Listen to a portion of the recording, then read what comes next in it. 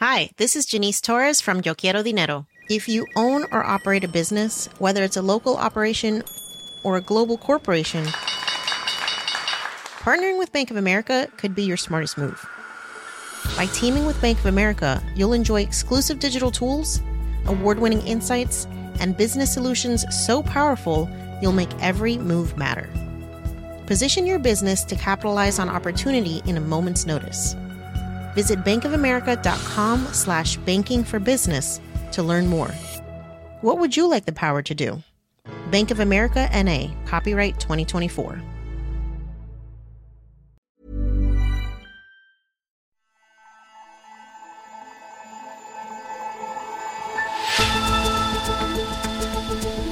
WeChat is the latest Chinese app to come under fire from President Donald Trump.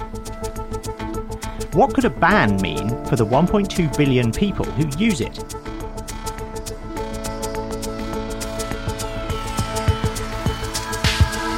Hello and welcome to Babbage from Economist Radio, our weekly podcast on technology and science. I'm Tom Standage, The Economist's deputy editor. Coming up on today's show, warming shatters Canada's last Arctic ice shelf. The temperatures are about 5 degrees Celsius higher than the average that they've been since 1981. And a sizzling solution to barbecue pollution. There must be a better way of doing this rather than having sort of fancy extraction systems with multiple filters.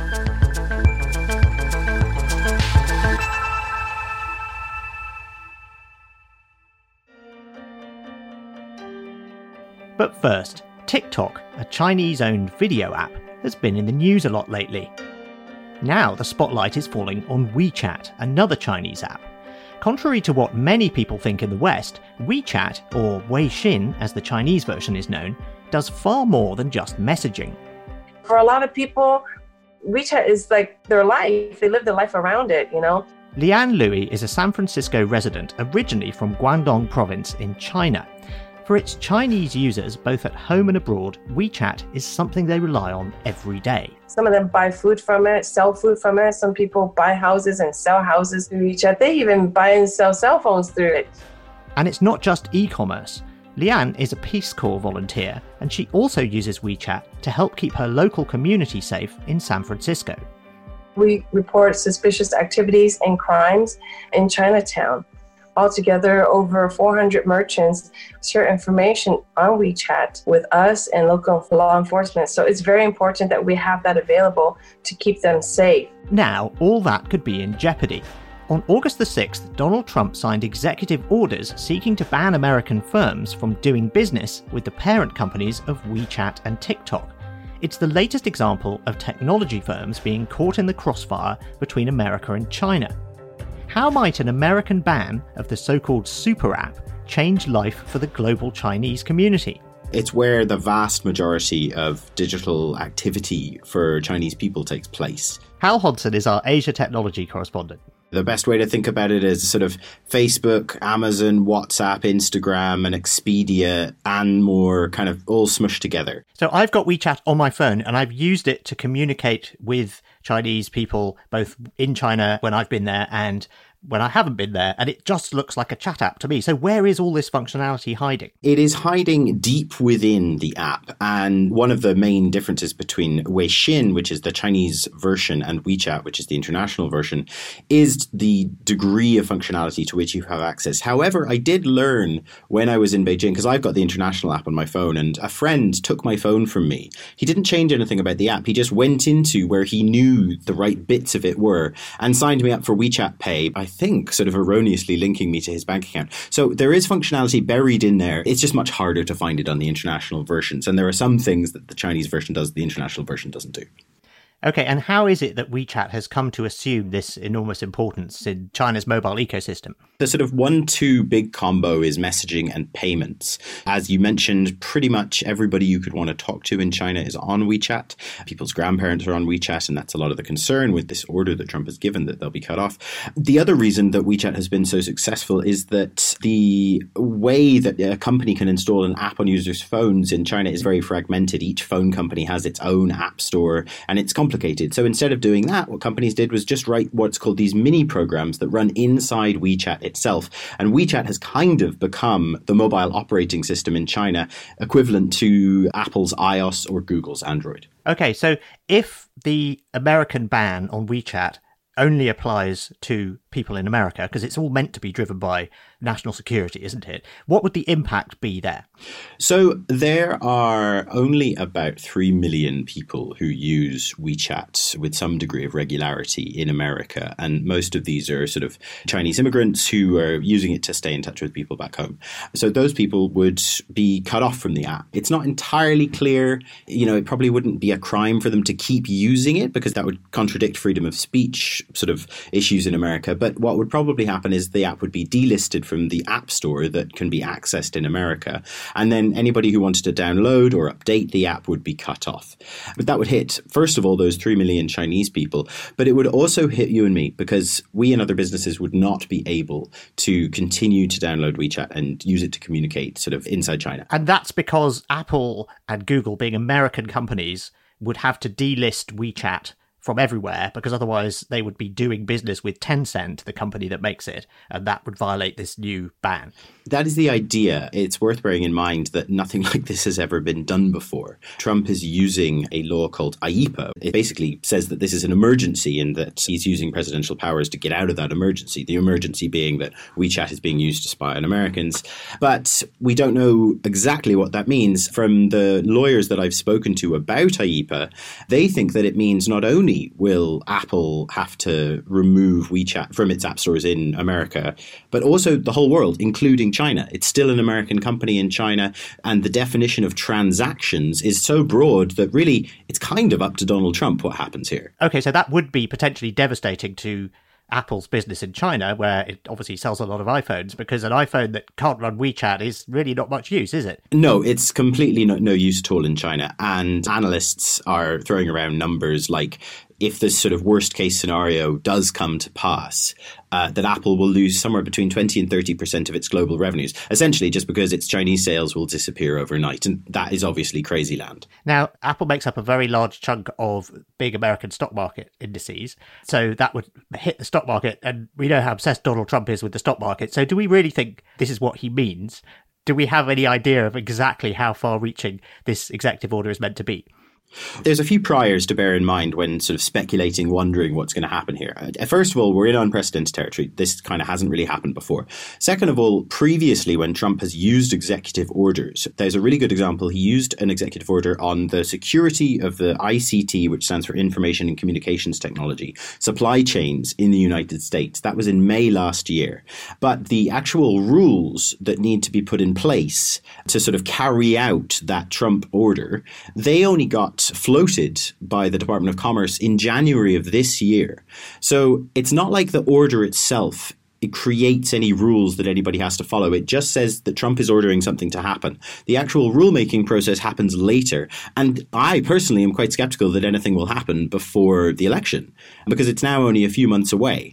The other bit of context that you've got to bear in mind is that Trump's running for re-election, and bashing on China is a great way to, well, maybe it's not a great way, it's a way to make Joe Biden look weak on China and kind of stir up some nationalism to help him in the polls. So how do you think the United States should be going about this if its concern really is national security and not just electioneering? One thing that America could do is get its own data security house in order. We didn't need WeChat and TikTok for masses of American data to be stolen by allegedly Chinese hackers. The Office of Personnel Management, big government HR body essentially, had millions and millions of records of government employees stolen. That's got nothing to do with Chinese technology companies and everything to do with lax security standards across both the American government and business. And one of the reasons is because America doesn't have a federal standard for privacy and data security. The EU does, even China does, even India's building one right now. But America doesn't have one. And if you really were serious about securing the data of Americans and locking down these digital networks so that they're safer for everyone to use, you would do that. You wouldn't just attack one Chinese app after another when there's no evidence that anything bad is even happening there. Hal Hodson, thanks very much. Thanks for having me, Tom. For more analysis on the technology tensions between America and China, subscribe to The Economist. For the best introductory offer, go to economist.com/podcast offer. That's economist.com/podcast offer. And the link is also in the show notes.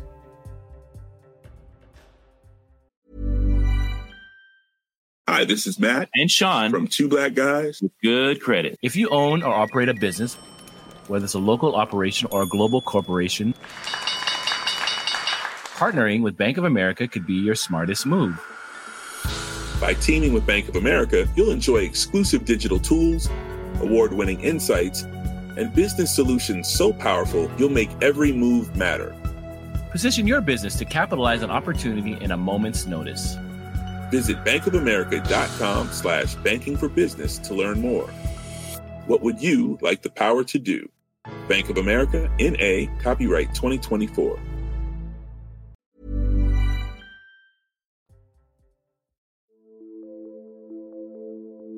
Next up, the height of summer brings sunny days and blue skies for many. But while lots of people are enjoying the hot weather, more signs are emerging of the dangers of the warming climate.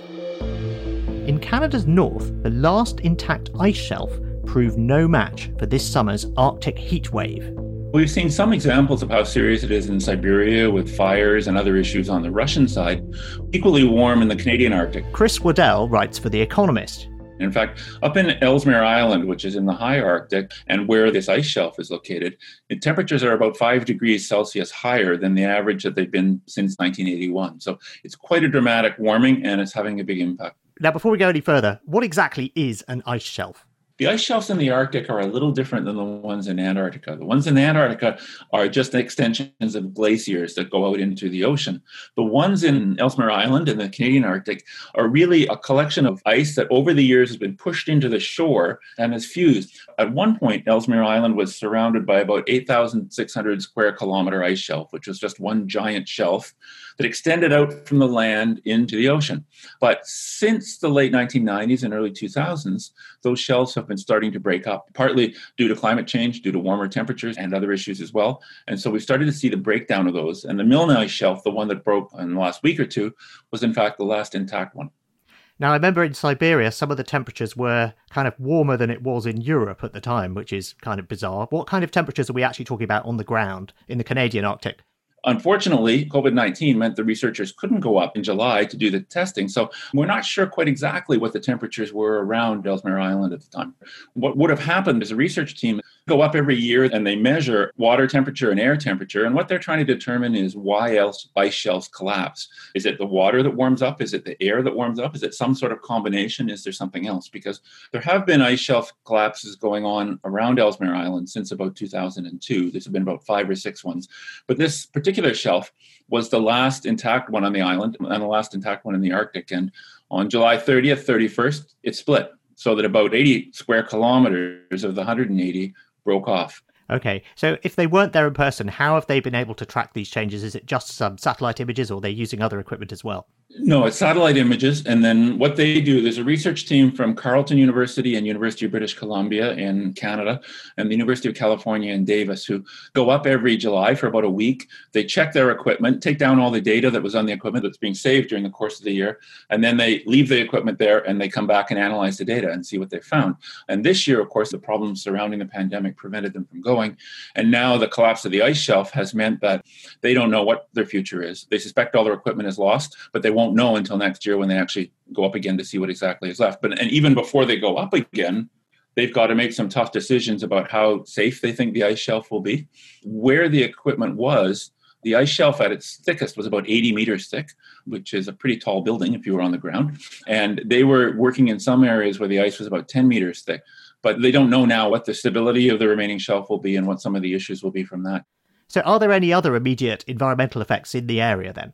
Well, the first environmental effect is that the 80 square kilometer piece of the ice shelf that broke off, then a couple of days later broke into 2 smaller ones of about 55 and about 24 square kilometers.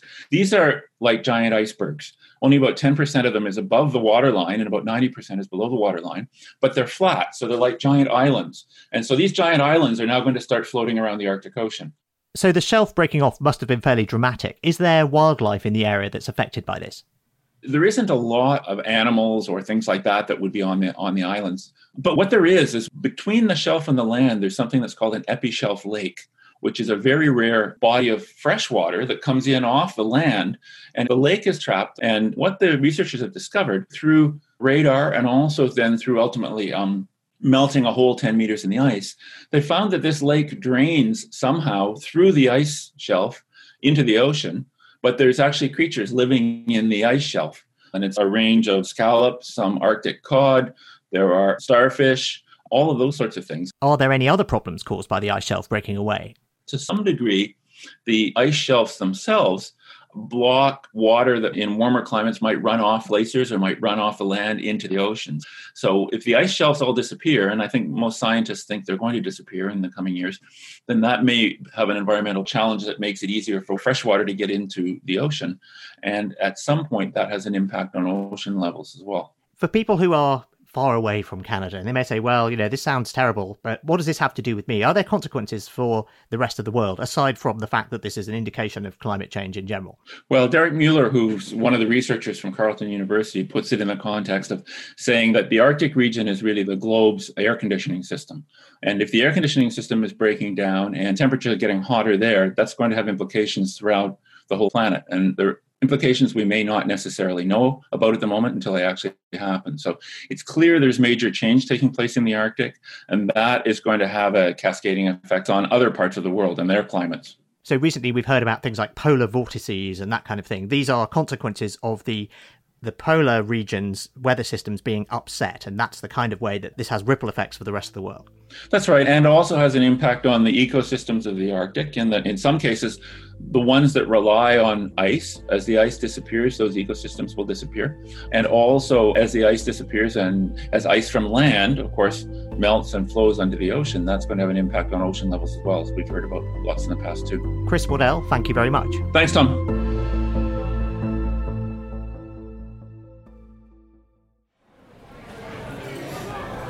And finally, after talking about ice, we're going to talk about fire. As restaurants open up after months in lockdown, many are starting up their barbecues. But while the aroma of flamed grilled meat and vegetables may delight diners, the neighbours of some of these restaurants aren't so pleased. Pollution levels near restaurants can be notably higher than average, largely because of the emissions from kitchens. Paul Markilly is our innovation editor. And with the popularity of indoor barbecue increasing, this is a problem that's going to get worse. So I think some people might have heard of, the problem of indoor pollution in the developing world. You've got a lot of people using stoves indoors, and that means you get a lot of particulates, a lot of lung problems. But you're saying this actually extends to restaurants that are grilling meat. Indeed. I mean, this particular problem was in Germany. It was a German environment agency which asked Mohamed El-Issa at the Fraunhofer Institute to investigate this. And he and his researchers were really pretty shocked at the amount of pollution coming off a test barbecue, a commercial type restaurant barbecue, which they set up in their lab. But also other studies around the world have shown that pollution levels in the vicinity of restaurants can be higher. And that's usually from the emissions from kitchens. It's not more cars or more people parked there, but kitchens in particular. Now, indoor barbecuing, which has become very popular, these grills in restaurants, all sorts of restaurants are using them now, that's going to make that problem worse because all that material that's coming from the barbecue is being vented to the outside air. And what is it in particular about the chemicals that are coming off these indoor barbecues that's so dangerous? Well, you get the typical pollutants, the nitrogen oxides and the carbon monoxides and particulate matter, but you also get some sort of nasty aromatic hydrocarbons, and these things can cause cancer. And they're produced by the incomplete combustion of fats and also oil-based marinades, which can be used obviously not just on meat, but also on vegetables as well. Now, there's a group of researchers who think they have the answer to this. So aside from just not grilling things, what do they propose? Well, this was the Fraunhofer group who investigated this, and they were really quite so shocked by what they found. They thought there must be a better way of doing this rather than having sort of fancy extraction systems with multiple filters, which are often difficult to use and sometimes aren't even used at all. So they came up with a better type of grill. Now, this grill, they're not really releasing the details at the moment, but what it does in effect is take the fumes and the emissions coming from the grill and before venting it to the outside, recirculates it by sucking it back through the hot embers in the barbecue into what they call a combustion zone, where these materials are more fully combusted before they're being vented to the outside air. And that, they reckon, can reduce the pollutants by up to 90%. Well, that sounds like good news for the neighbours, but what about the diners? Are they still going to enjoy the same taste? Well, we don't know. This new grill should go on sale hopefully next year. And, well, the proof will be in the tasting, won't it? Sounds like a brilliant idea. Thank you very much, Paul, for joining us. On fire as ever there. Thank you.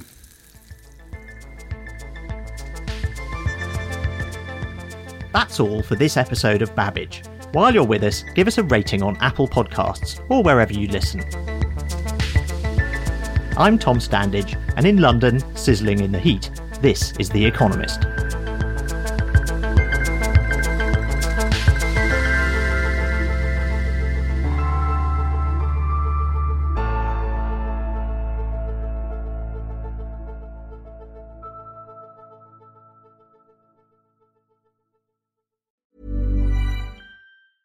Hi, this is Janice Torres from Yo Quiero Dinero. If you own or operate a business, whether it's a local operation or a global corporation, partnering with Bank of America could be your smartest move.